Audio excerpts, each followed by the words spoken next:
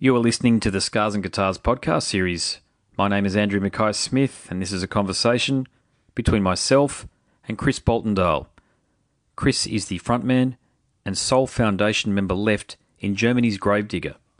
The reason for the conversation is to promote Gravedigger's upcoming release, The Living End, which is out on the 14th of September 2018. Let's have a listen to what Chris has to say. Here we go. Chris, Andrew Mackay-Smith calling. How are you? Hey, I'm fine, and you? Thank you very much. Oh, I'm going very well. Yeah, I'm a bit tired today, to be honest with you, because I've been looking after my kids for the majority of the afternoon, and if you've got kids, you know what I'm talking about, mate. They wear you bloody down to the nub. Definitely. I have one. Oh, you know what I mean then, yeah. How's things been going for you, mate, since I know the album isn't released yet. It's released in the middle of September, though, but you must be excited that you've got this album coming out, because Chris Murray, he sent me through a copy of it, and it's one of those albums, and I hope you don't mind me saying this, I was actually surprised at how strong it was. It's ferocious. Oh, okay. So you've got to be excited about the strength of it, and also, too, the anticipation of what the fans are going to be thinking about it. Yeah, for sure. And I'm really happy about this album because when we finished Healed by Metal, I thought by myself, okay, I make now 3 albums in a row with this more or less classical Gravedigger stuff. But now I want to look over the plate, and look a little bit left or right. And when I talked to Axel before we creating the new album, I said to him, "Hey, Axel, I need some visions." And they said, what, you need visions? Yes, I need visions from you. So send me all your stuff you have in your mind, and then we sort out what's interesting, what not. And meanwhile, I create some cool choruses and everything. Yeah, and then step by step, we create this one. And I think it's totally different to the previous one, Healed by Metal, but sounds like Gravedigger, but in a different way, and that is something I'm proud of. The thing that I really noticed about it too, I'm a bass player, okay, so one other thing that really surprised me, and I think it's one of the best aspects of the album, is Jens's bass playing and the sound of it. I was listening to it with headphones on, and the bass contribution is exceptional. So was that by design, or when I say by design, did you give Jens specific instruction for how you wanted him to play, or is that his contribution to the album? He's not involved in the songwriting, and Axel create all the bass lines more or less, and then Jens added his stuff to this. So it's a combination between Axel and Jens. And when he came into the studio, Jens he reproduced all the stuff, and I told him, Jens, it's the first time in Gravedigger you can now show what you can play, and after 20 years you have the possibility to show your talent, And then he took the chance, and he made a great job on this album. 20 years, you're spot on. He's been in the band since 1998, so this is the first time where he's really been given a license to do his own thing. Is that right?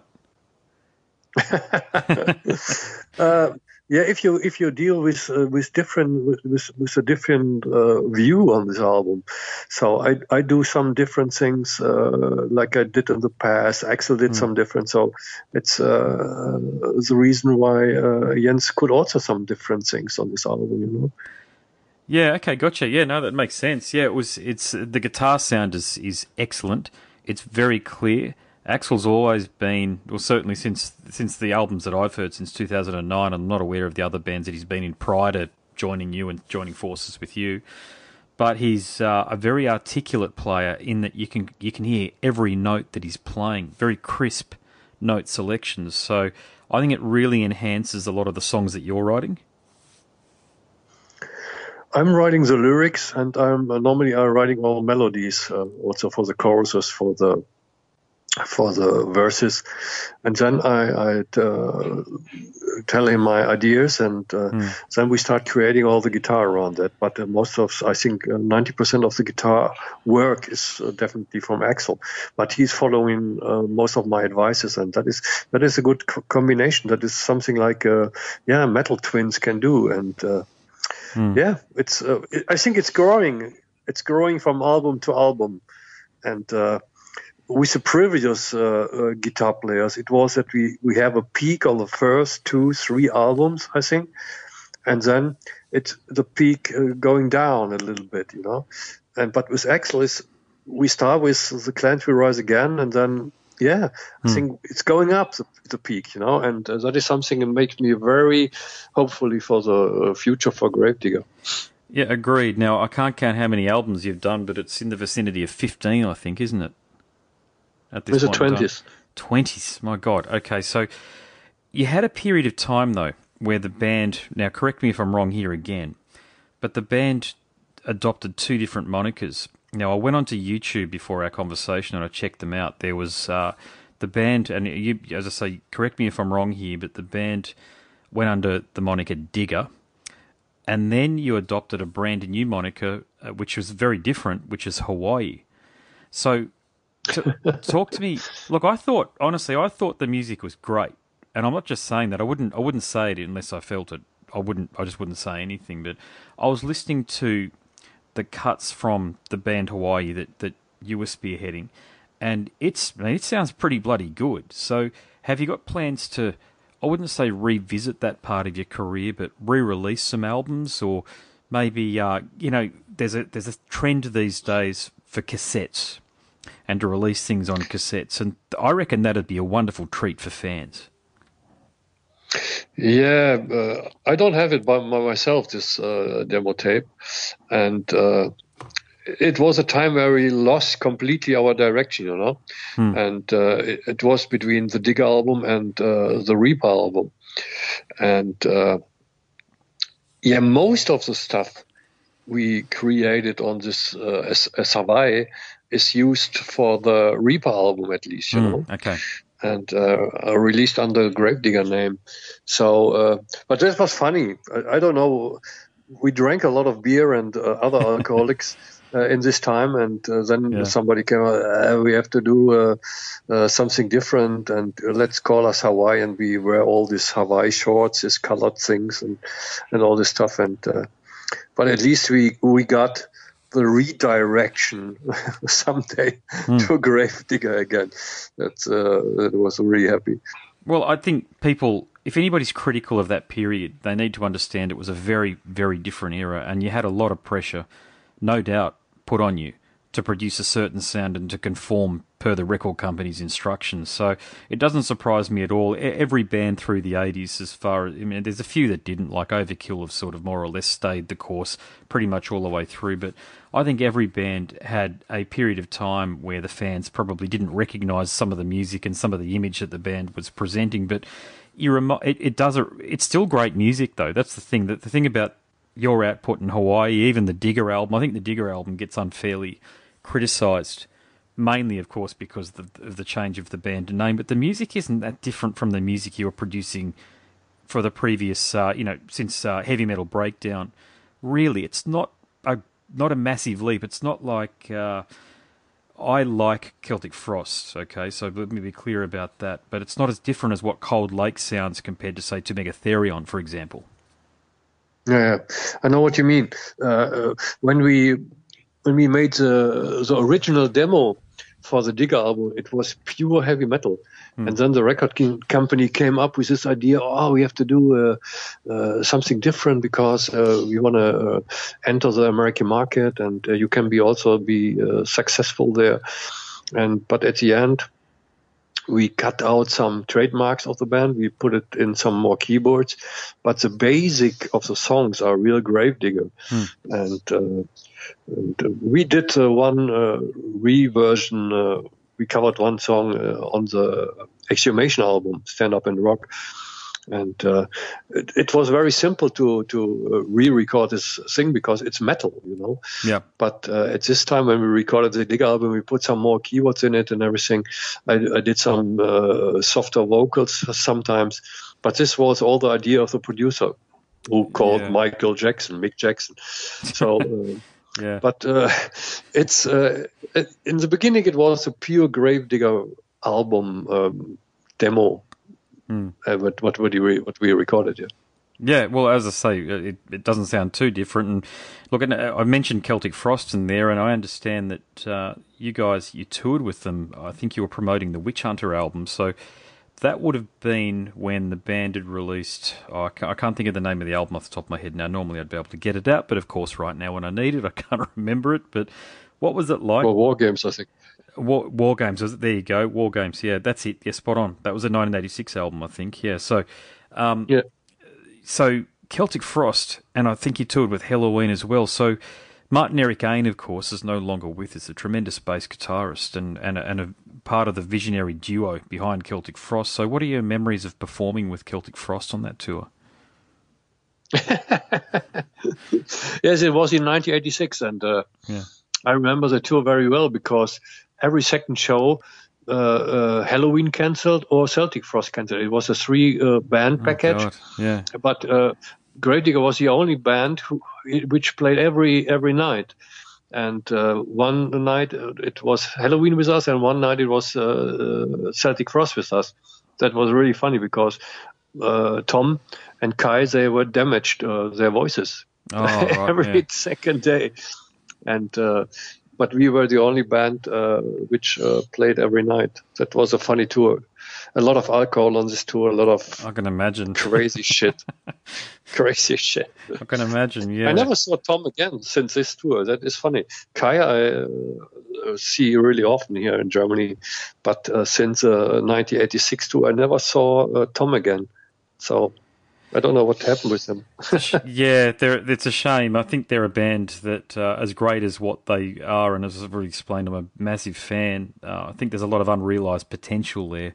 You know, there's only really a handful of albums, a bit like Guns N' Roses, really, isn't there? Massively revered, but there's not a broad catalogue there really to draw from. There's only really 3 or 4 albums there to take it from. And as I say, Cold Lake, I think, got a very bad rap from people, but I think people were more focused on the photos that they took than the music itself, and that's sort of just highlights people's attention spans, really, doesn't it? Let's not focus on the music, let's focus on what the photos look like, you know. So that brings me, and I do find, I was showing my kids the album cover to the Digger album and of the Duck. So tell me the story behind the Duck. The Dark Gravedigger albums or the covers? The cover, yeah. So is it Stronger Than Ever? Yeah, the Duck that's on the front of the Stronger Than Ever cover. That was it was not directly for us created. We got this from an artist as an offer. And he offered us different things, and I liked this because we, as I told you before, we were totally weird at this time, and we thought that we can be the biggest rock stars like Bon Jovi and everybody there. So we chose the Duck and the Metal Duck, you know, because we wanted to go this between commercial and heavy metal. Yeah. So that was why we called this album Stronger Than Ever, and. Choose this Metal Duck. It's crazy. That time was we lost completely our direction in 87, 88, 89 before we got the redirection to Gravedigger again. Yeah, look, I understand your point. But I think a lot of bands did this. Oh yeah, exactly. That's what I was saying earlier. Most bands through the 80s lost their way, and not, I wouldn't say, sorry, I correct myself. Experimented or had a lot of pressure to do different things. Okay, so Chameleon from Helloween. Oh God, yeah, that's not great, is it? Yeah, that's an interesting one. That one there. Yeah, there was some. Yeah, I don't know. What do you say when you sign with a record company, and the record company is financially responsible for the band? They're going to more or less determine the direction of the band. Not the artists and not the musicians in the band. And I think a lot of fans have got to understand that was just the way the record company operated through the tail end of the 70s, all of the 80s, and certainly most of the 90s. That's what I think anyway. Are you still there? Oh, sorry, you're still there. Yep, great. No worries. Australia. Have you had much interaction with us over the years?